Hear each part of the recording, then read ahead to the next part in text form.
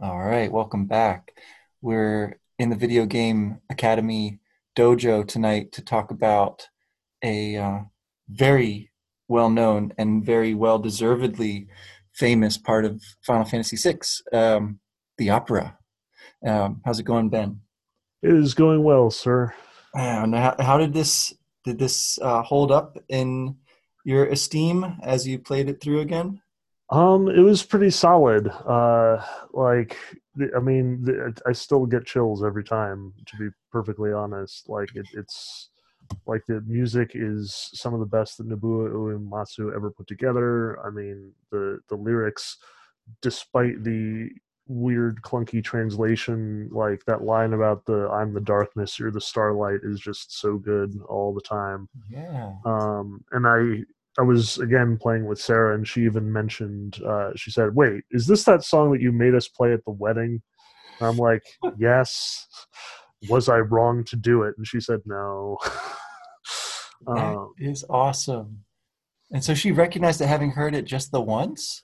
well, we like I have a rendition of it again. Like the lovers of the Final Fantasy soundtrack are many and prolific, and they've produced a number of different sort of open sourced like renditions of Sure.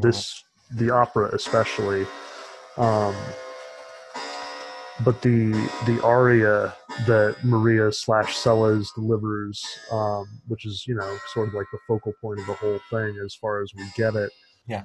There's a positively wonderful rendition with a like legit singer who is absolutely doing her best to just make it as soulful and heartfelt as possible. And I think it was that version that she heard. And I have I've played it in other places, so it wasn't just the wedding where she'd heard it, but Okay. she can recognize it from as the one that I insisted on in the wedding. Um, but I think she's heard it several times since, not a whole lot, but even boiling it down to the 16-bit version was enough to retain the melody. Yeah. Does that make you Setzer, a blackjack playing, world traveling, casino dwelling free spirit? Does that make you Prince Raus, the villain? Does it make you Draco, the lost love? How do we sort of get straight who's, or maybe it's Locke, right? Is he Mhm. the love interest here? What's going on with all these it's not exactly a wedding, but a kind of romantic nebulae of people coming together. Yeah, I think it's interesting just all by itself that Sellers is the focal point of this love pentagram or whatever it is. Insofar as we do have all of these characters sort of orbiting her, both the ones that are in the story and the ones that are out of the story. I mean, like just over the course of that half hour part of the opera, you have Locke and Sellers' relationship on display. And then you have, in the context of the story, you have Draco and Rolse both fighting over Maria. And then, of course, you get the fourth wall broken as Ultros and Locke tumble into the stage. And then, they fight over her. And then Setzer just comes and whisks her away, which Yeah. was the plan all along. Like, this was just a bait and switch the whole time. And, each character does have that different relationship. Like, within the context of the opera, you kind of get this, I want to say, Troilus and Cressida sort of situation. Yeah. It definitely evokes the Romeo and Juliet balcony scene insofar as she's climbing up the tower and throws the roses off the balcony. But at the same time, just plot wise, you've got two warring armies, both of which have a vested interest in this one character. And that's a little more Troilus, I think, than Mhm. Romeo. Mhm. Well, it's Um, not just two armies, it's the East and the West. Yeah, which I is thought that was itself interesting. very evocative. I Yeah. mean, especially, because this is a very Japanese JRPG and very much is the East as we tend to think of it, Yeah. and we the West. So there is sort of this struggle of ideals, this battle over what is her role, even in Eastern or Western philosophy. Like, it doesn't get deep into it. We don't see enough of Rawls to be able to say, I'm not even sure we can identify like any concrete philosophy or political agenda that either has. It's just, you know, the West and the East are at war. Yeah. Ross is the member of the East. He presumably has access to Maria, but she's in love with Draco of the West nonetheless. Like it's tough to parse out. We don't get a whole lot to work with. No, it's very down to the essentials, right? It's and in Yeah, that way, it's very true to the opera genre or whatever, right? The form where you just exactly. have Yeah, these, caricatures, more or less cliche stock characters that you fill with beautiful music and visuals and the spectacle of it all, right? yeah. And at the And same time, though, it's sort of like at the same time as opera is full of those caricatures, they're like the very best of them aspire to the mythic, yeah, where it's something not like less than a character, but more than a character. And you know, you think of like Don Giovanni and, you know, Don Juan the lover, who is just larger than life, like a force of nature, Kierkegaard describes him as, yeah, and like he ultimately coming to his doom when the statue beats down his wall. Here we have the same sort of like mythic significance. Like even if we can't pin down the motivations of Draco and Ralts, the East and the West, you get this sense of like this long-standing war, and she's sort of caught in the center of it, in love with one character, but sort of beloved by another, and caught in this political necessity. yes, yes, and that, yeah, there I see the connection to the Troilus Cressida um, sort of situation, in that you've got a war over a woman, essentially, right? And that woman is not just any woman, right? She's the most beautiful. Yeah. The um, The face that launched 10,000 that's ships. there it is, there it is, yeah. Yep. And in this case, you launched a single airship, but that's pretty good. Mhm. And Very you, respectable.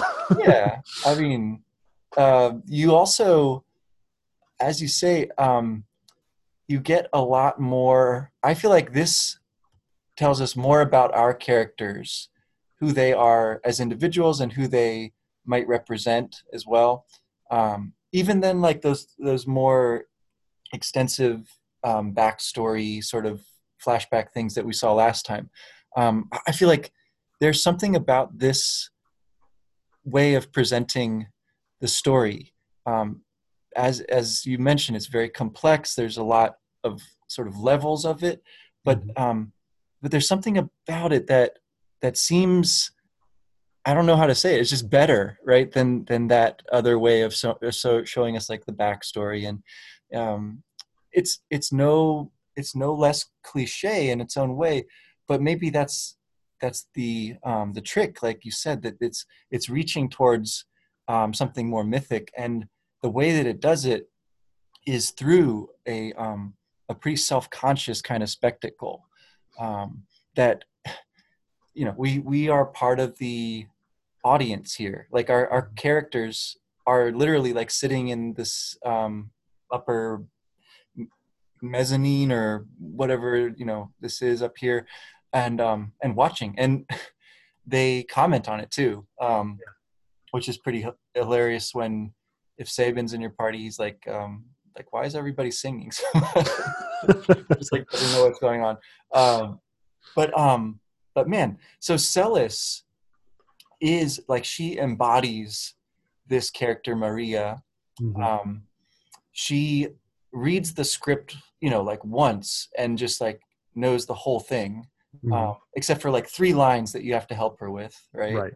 um, and throughout it, the way that she's sort of caught is conveyed to you, because you have to be like on top of the timing. You Mhm. can't let a lot of stuff pass you by, or else you get boot off. And I don't know, I didn't actually mess up this time. I just clicked things really quickly, Yeah. but I know that I've messed up in other playthroughs and had to redo it. And does the audience, do they like boo at you or something, or does it just like say, oh no, we messed up, we have to try again? Yeah, I forget exactly how it works. I noticed this time around, though, I didn't even hit the right one the first time. I just moused over it, and then it just apparently took that and ran. Oh, nice. Um, which happily was the correct one anyway. But I know in the past, like I forget whether they boo you off or if you just run through it anyway. Like I don't remember ever having to restart it, but it could be that I was just like fastidiously careful about my lines.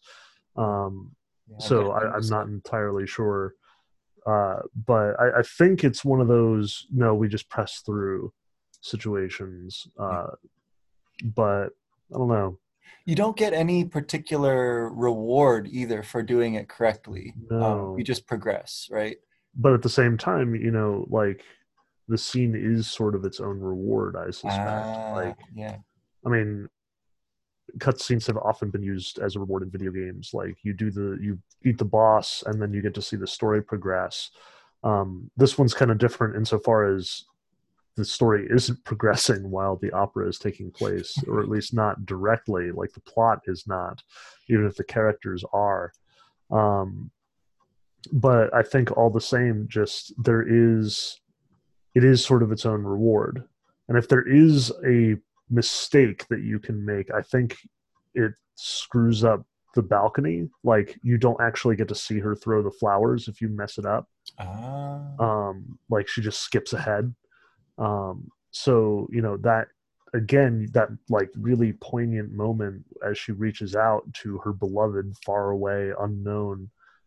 That's sort of it's the reward that you get. Like you get that catharsis.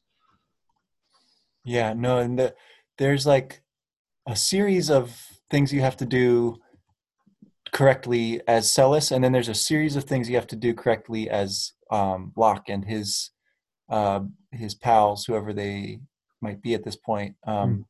Right, and I think I also messed up and was too slow getting where I needed to be Oh to stop yeah, the 4 ton weight dropping like those a darn cartoon. rats! They're so annoying. Oh my gosh, yeah. I definitely didn't get there in time at least once the last time I played. Yeah, But we were down to the wire on ours, but we did in fact pull it off. yeah, so there's a lot. I mean, there's just a lot of yeah. I guess I'll just say like timing involved here, which is um, I think a sort of a staple of Final Fantasy games. There's always sort of these stints in the game where you have to do things quickly and you're running against the clock, right? Mhm. Um, I think that this game probably was breaking some new ground in just how complex this one is. Mhm. Um, like there's a number you got to like pull the right switch for some reason. You have to run around and you can see the rats. Like you can, I guess, Mhm. maybe avoid them if you time it right. I'm not sure. I think I was not able to avoid a single one of them. So like, and they didn't even seem to hit me in some cases. I was like, all right, I'm going to back off and wait for them to pass. And then it was like, surprise, you're oh. fighting them now. So I don't know how the collision detection worked on that. It seemed like you could avoid it because there were alternate paths around them. Yeah. But even so, if Yeah. there's a way to do it, I was not successful. Yeah, no, I was not either. They're too fast for me. On the plus side, as difficult and sort of harrowing as getting through the rats is, Ultros himself. Okay, I don't know. I think I killed him in like 2 hits. Like Yeah, I got a critical hit with somebody, but yeah, he went down fast. I don't think he really attacked me at all.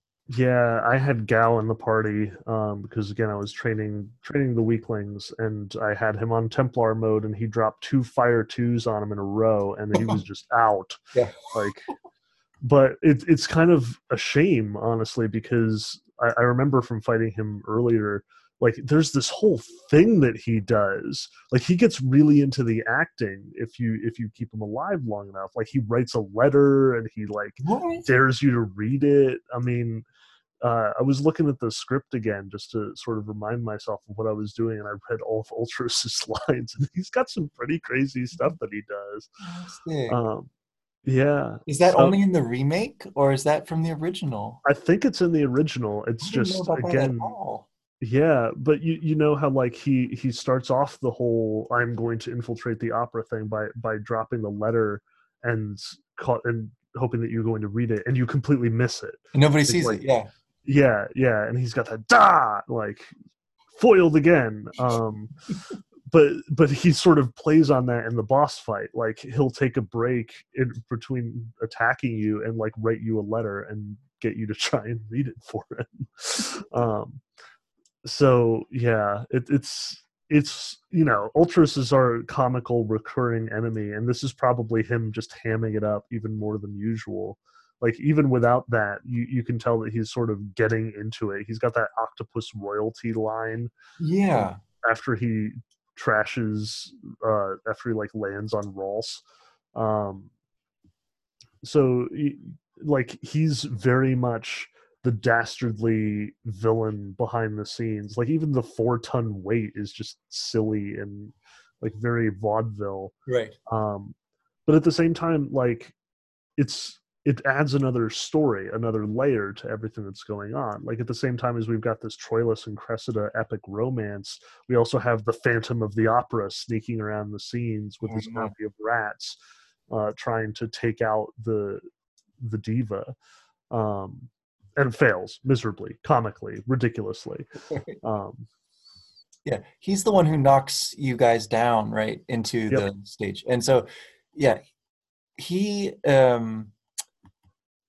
proceeds, yeah, to or not he, but Locke proceeds to sort of like regain his consciousness most quickly, and he makes that bridge between the stage play world and the Final Fantasy VI world, I guess, right? In Yeah. saying that he himself is gonna save her. The impresario sort of just bows to the like necessity of Yep. allowing this adventurer to fight the octopus royalty. Yep. But Even he's if it's also, bad acting. yeah, yeah, any comment, yeah. And then as he sort of lets that happen, um the direction of the screen like flips around, and so now you're facing out towards the audience and Mhm. towards the musician's pit or whatever there. Mhm. um so you're sort of like um on stage too, like for the first time you're sort of flipped around and inside of the game. Mhm. I thought that was really, really interesting. That there's, first of all, that conscious break and bridging, an attempt to sort of patch it up. There's that commenting on the action and like actually criticizing it in Mhm. like a funny way. But that's unusual. And then the positioning of you as um, the spectacle, right? You are the thing that everyone out there is watching suddenly. Um, Mhm. in all of those respects, I thought that this was pretty brilliant. I wish that the battle went on longer, and I guess that Right. was my bad to like end it too quickly. It's like because Darn it, Gal. yeah, I thought that was what surprised me most playing it this time was how quickly it went, and part of that is required. Mhm. Um, but I really wanted to sort of relish this a little bit more because it's pretty excellent. Uh, but yeah, you can't. You just have to replay it, I guess, and break it down to see more uh, of Ultras's whimsical attacks and letter writing and whatnot. Um, so yeah, so there's the what do we call it? Kidnapping that takes place at that Mhm. point from Setzer, who's um, got a really cool, like triumphant theme that comes along with him when he's introduced. Um, it's almost like we're supposed to know about him.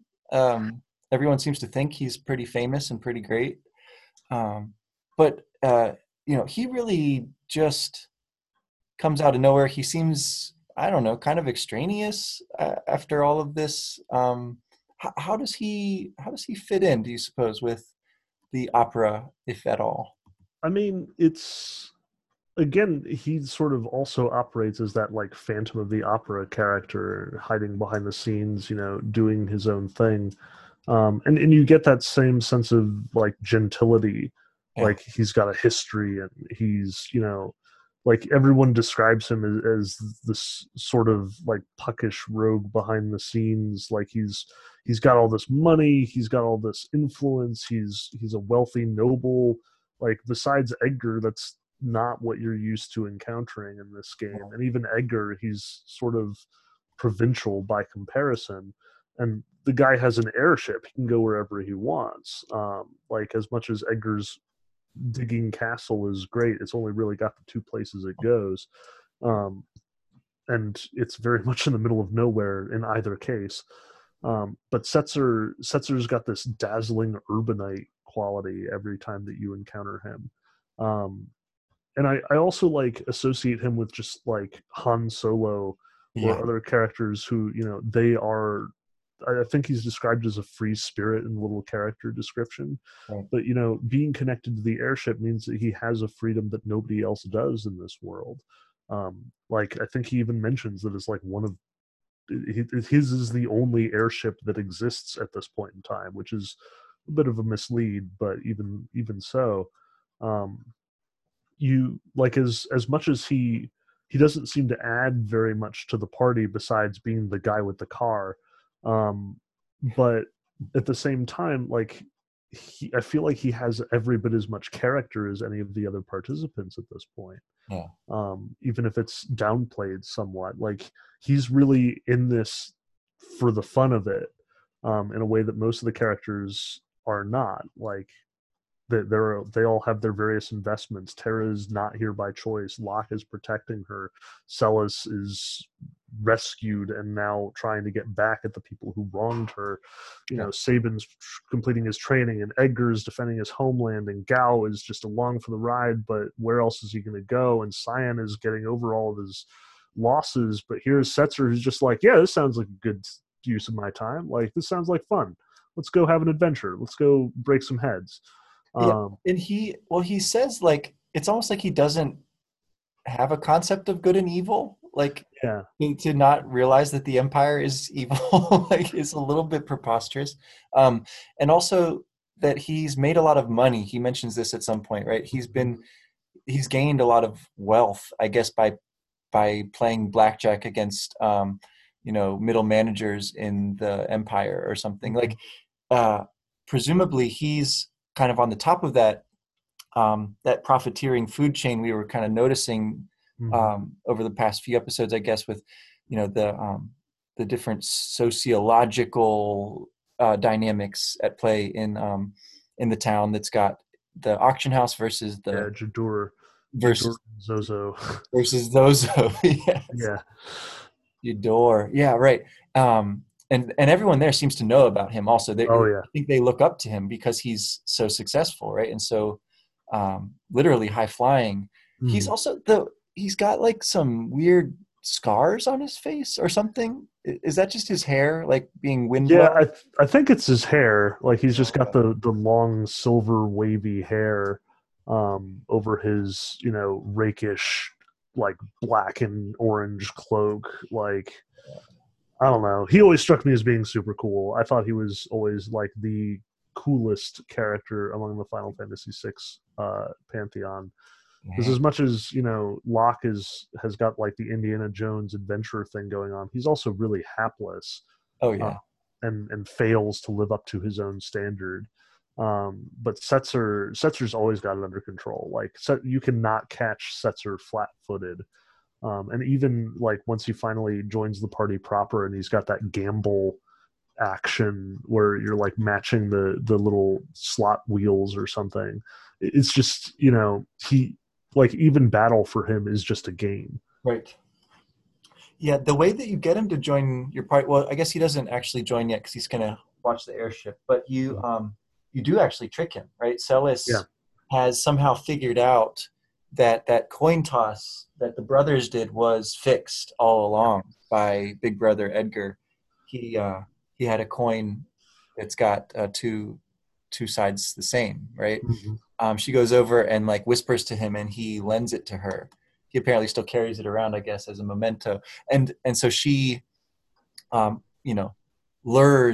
tempts Setzer by using his love of gambling against him here. Like she'll marry him, or he has to help them out. And obviously, she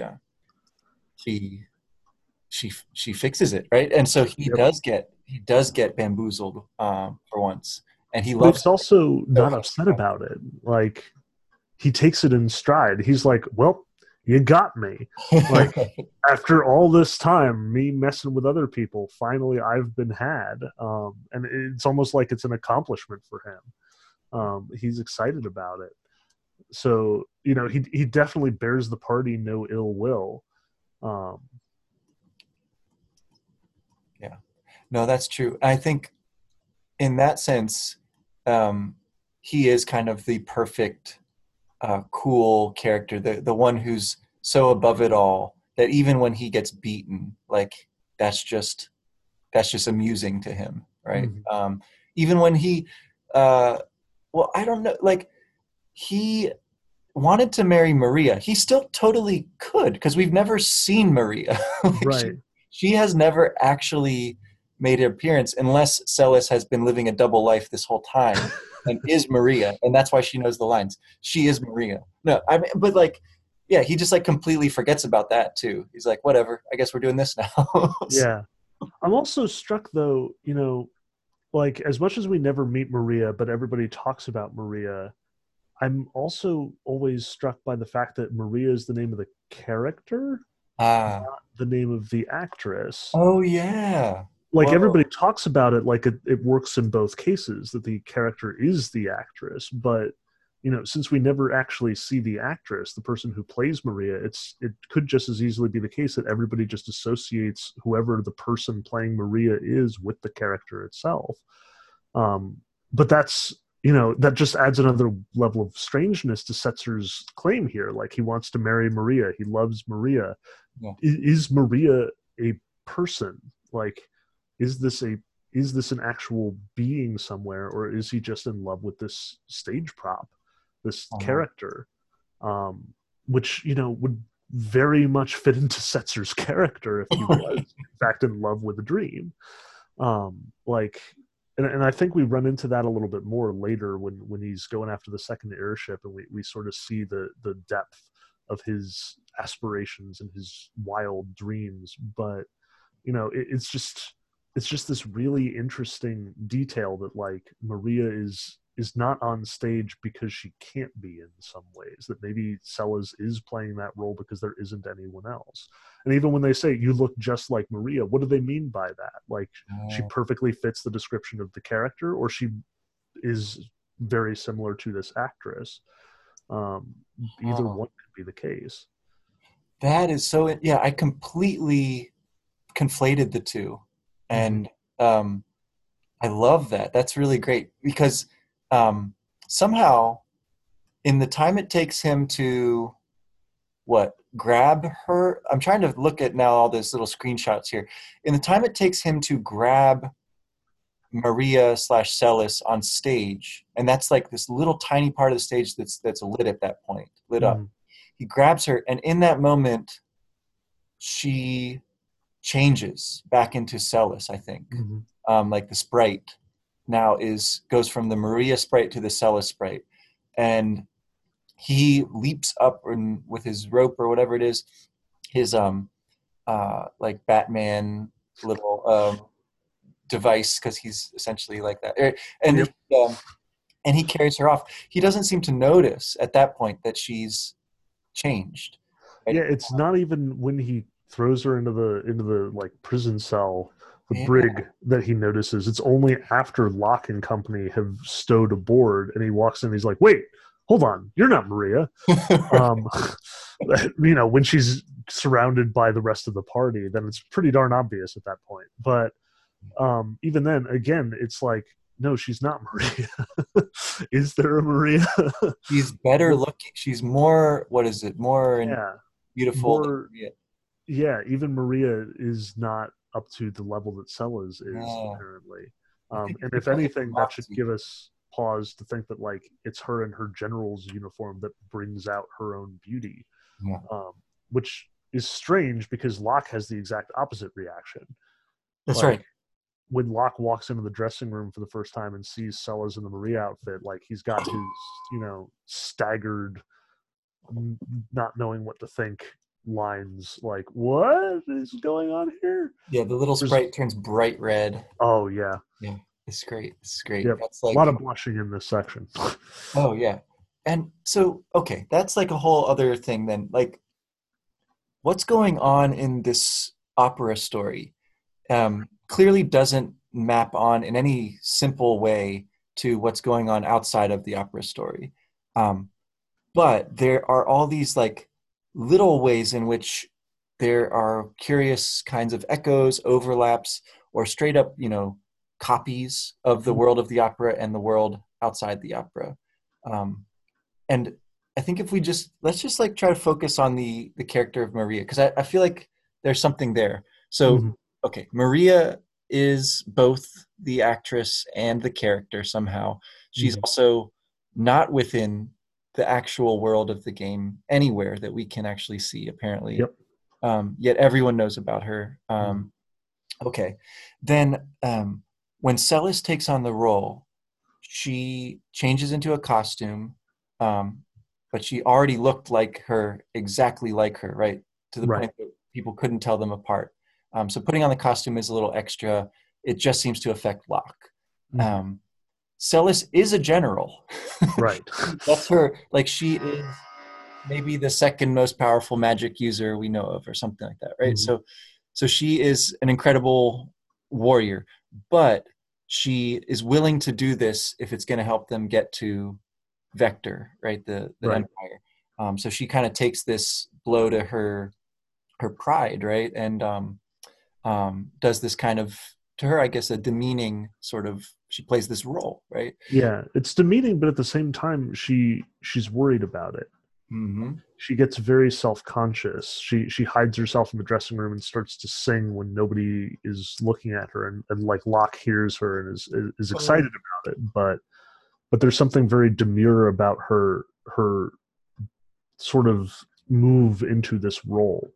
yeah. Like she goes from confident, capable general with the occasional like pangs of guilt or concern or just anxiousness about not belonging, like being part of the enemy, to being demure now in a different way, like trying to be something that she's not, trying to be, a girly girl, the like pawn of empires, the captive of Setzer, the bait, just an object. Like she's damseling herself, basically. Yes. Yes. Me become a, helpless woman for you to fight over, even though she obviously isn't. To the point that she doesn't take part in that fight, even though Hmm. she's right there on stage. Yeah, Fight against presumably she could Ultros whip out her sword and do as much damage as any of the other party members, but she doesn't participate. She is still a bystander. because she's still got the dress on, I guess. And she's, well, playing her role still, I suppose. Exactly. Yep. Interesting. Can't let down her guard at this point. Setzer is watching. That's yes, of course, of course. All right, so Celis um, sings all those lines.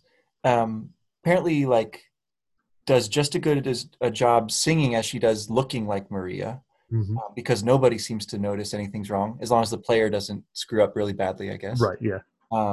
So there's that. But she also like I feel like especially in opera singing, in order to make it believable, you have to have the feeling behind it, Yes. or it's not going to work. And so she somehow is able to conjure up what this character is supposed to be feeling as she sings these, you know, romantic, a little bit trite but perfectly operatic, lines Yes. of poetry, um, and and despite everything, like you said, we watching it feel something really powerful as she does so in the the tower in the dark kind of scene that we get there.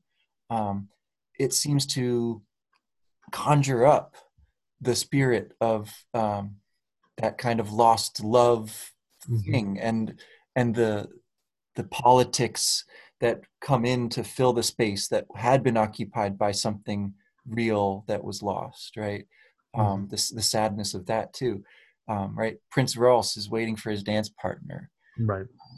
So if I was gonna just like again, because I keep insisting on this, I was gonna try to like map on a little bit. I feel like Ross is Sutzer there, Hmm. and Locke is Draco. it seems to map pretty cleanly Okay. there. If there's a hiccup there, it's because Ultros also maps onto Ralse and Yeah. Setzer in trying to sort of unfairly steal her away.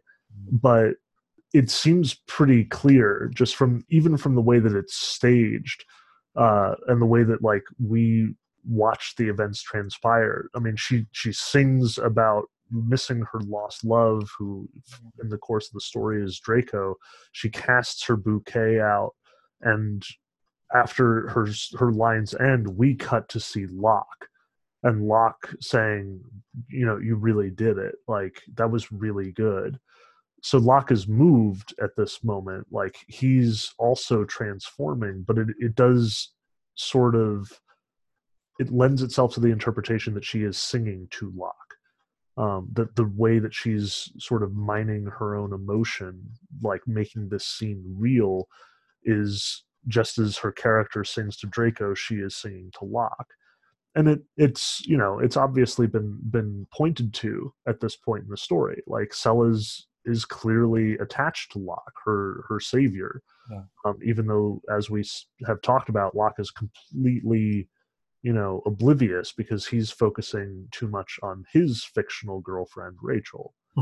Um, so, you know,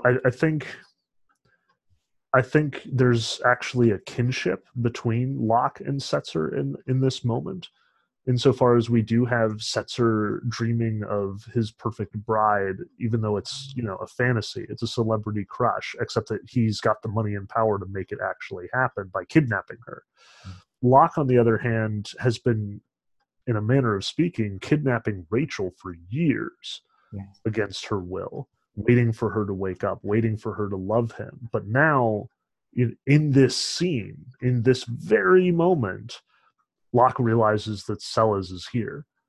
That, you know, there is someone immediately apparent, someone who is waiting for him. Um, so, you know, he transforms like this. As much as this is about Sellers like facing her fears and standing up on stage and being more than just, you know, a warrior, a general, someone who takes orders. At the same time, we can see Locke is finally figuring out what's going on around him instead of dreaming of what wasn't. And it took fiction and a story and, you know, the artifice of the opera to do it. That's really cool. Yeah. So we have, I think, yeah, you're definitely right that Rachel is the ghost here as well as Draco, right? This Yeah. lost love thing. Because when he dances with her around and around, he ends up turning into the bouquet. Hmm. And we saw all those flowers surrounding Rachel. I think that's got to be a kind of echo, a visual echo or something of that sort of space. And what she does with the flowers is not hold on to them, right? But throw Yeah. them. She Yep. throws them off the side, and there's like the little falling star, shooting star thing Hmm. that happens there. And sure enough, having done so and gone to do her duty by Prince Ralse, like for the kingdom, right?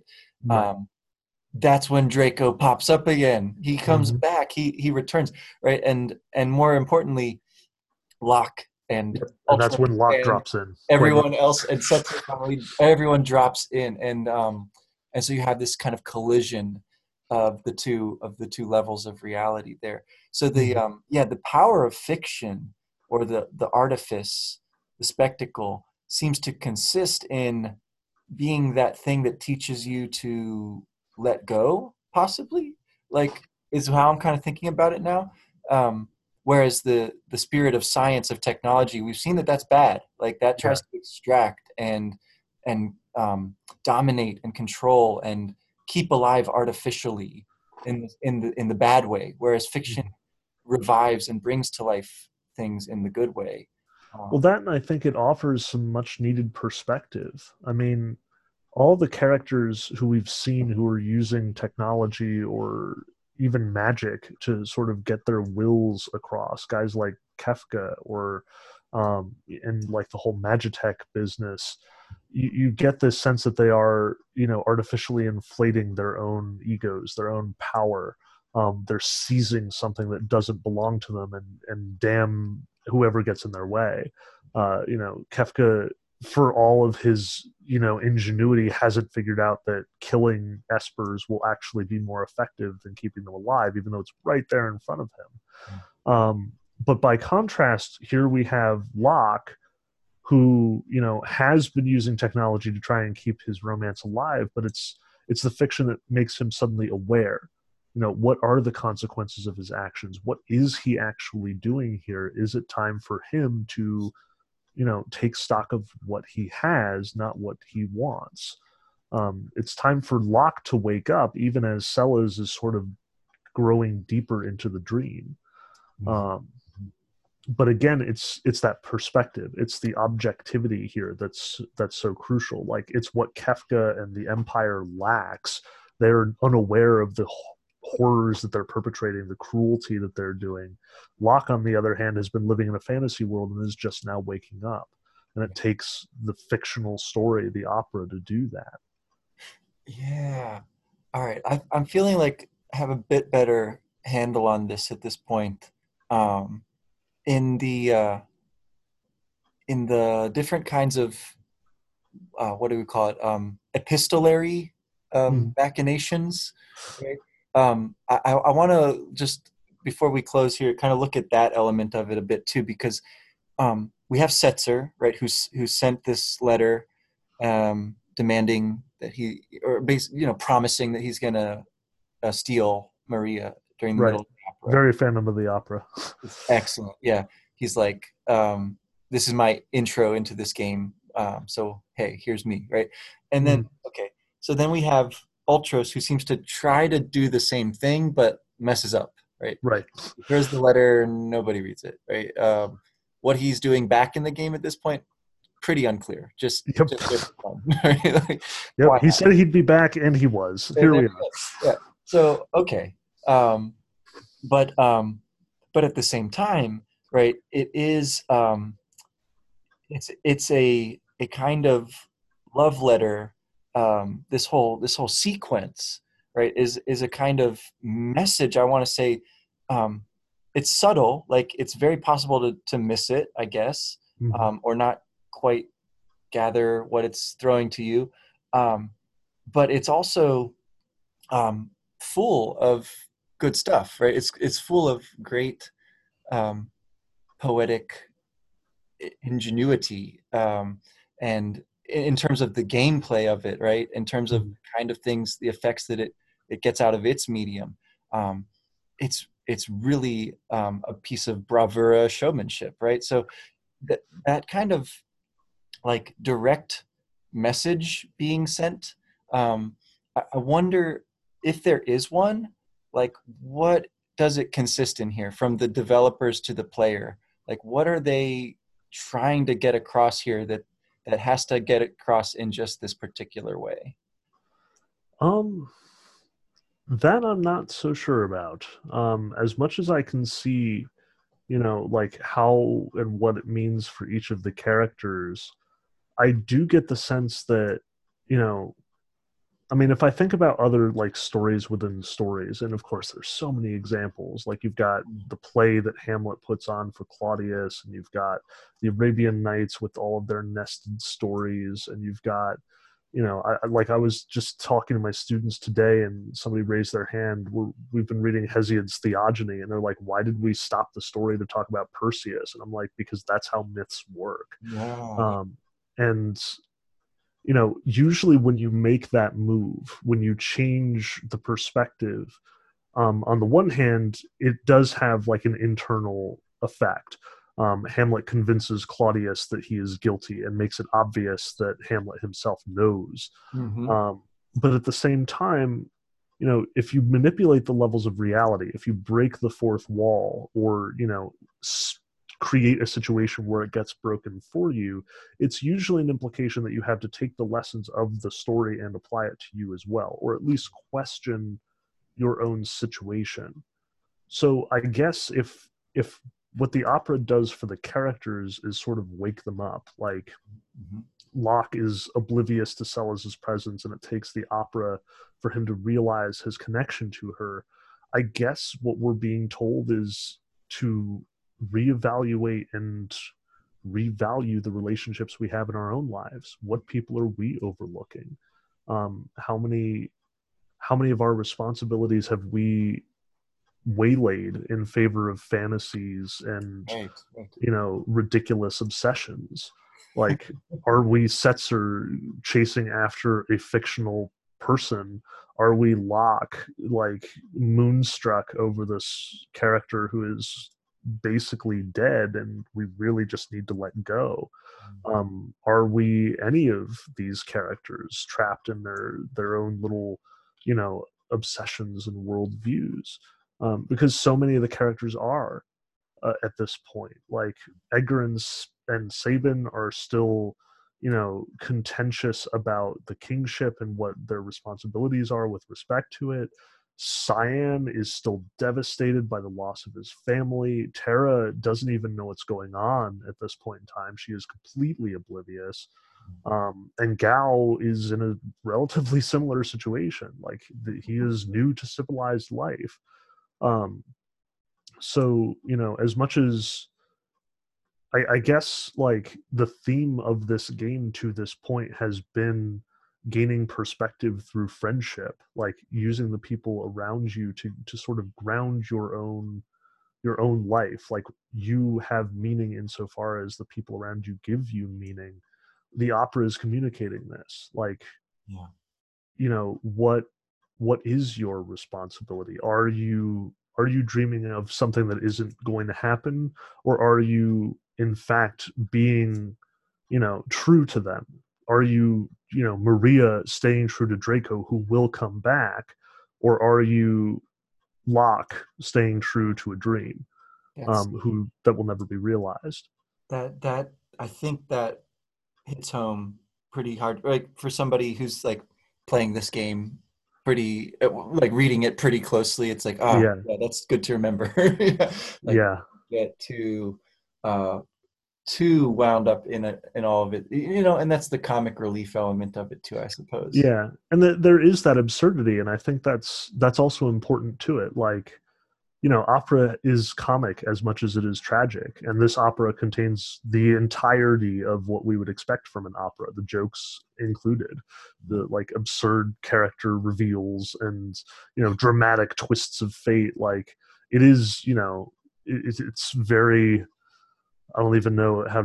I mean, you called it a bravura performance. Yeah. That's pretty accurate. Like, it is nigh melodrama at points, but the good kind, the melodrama that elevates instead of the melodrama that belittles. Oh yeah, Um, and it sings to you, right? This part, like the music is so good, mhm. so cheesy but so good, and Yeah. and they get some singing notes out of the synthesizer like Yep. instruments that they had available at the time, of this kind of like oh, right from Yep. the singers, and then Maria's voice, of course. And it really does kind of follow a line. I thought the translator did a pretty good job getting it to kind of rhyme, and And the getting the syllables. rhythms matched up with the Yeah, music. Yeah, it's well done, not bad at especially by all. standards. Yeah, and so yeah, this, oh gosh, okay, so we, I guess, are gonna have to let go of the opera. We Alas. I think made some good headway with it, but I feel like there's dissertations in Oh the yeah. opera still to be written. Um, I would have to know more about, again, sort of the Final Fantasy canon of such things, because they definitely do this in other games as well, Yep. and like think more about what they're up to here. But gosh, yeah. Okay, so we're on the airship. We're headed to Vector. There's a pretty cool like little sequence where we see Vector rising Mhm. out of the sea. Yeah. Like, it's huge. Yep. This like pyramid of steel Hmm. coming up in front of us with the lights going, right? Yep. Um, Very yes. Blade Runner. Yeah. So we'll land at a safe distance, and I don't know. This is, like I said, the part of the game where I sort of forget what happens next. So I don't Mhm. know quite how far we're gonna get for next time. Hopefully, we'll be able to infiltrate and rescue some magicite. Um, Yep. Espers. Yeah. I think that'll be our next move. Like, Cool. I don't think we'll have a whole lot of time to spend outside of the Magitech research facility. So that'll be our aim. It might be a bit of a sprint, but it should pay off. Cool. Cool.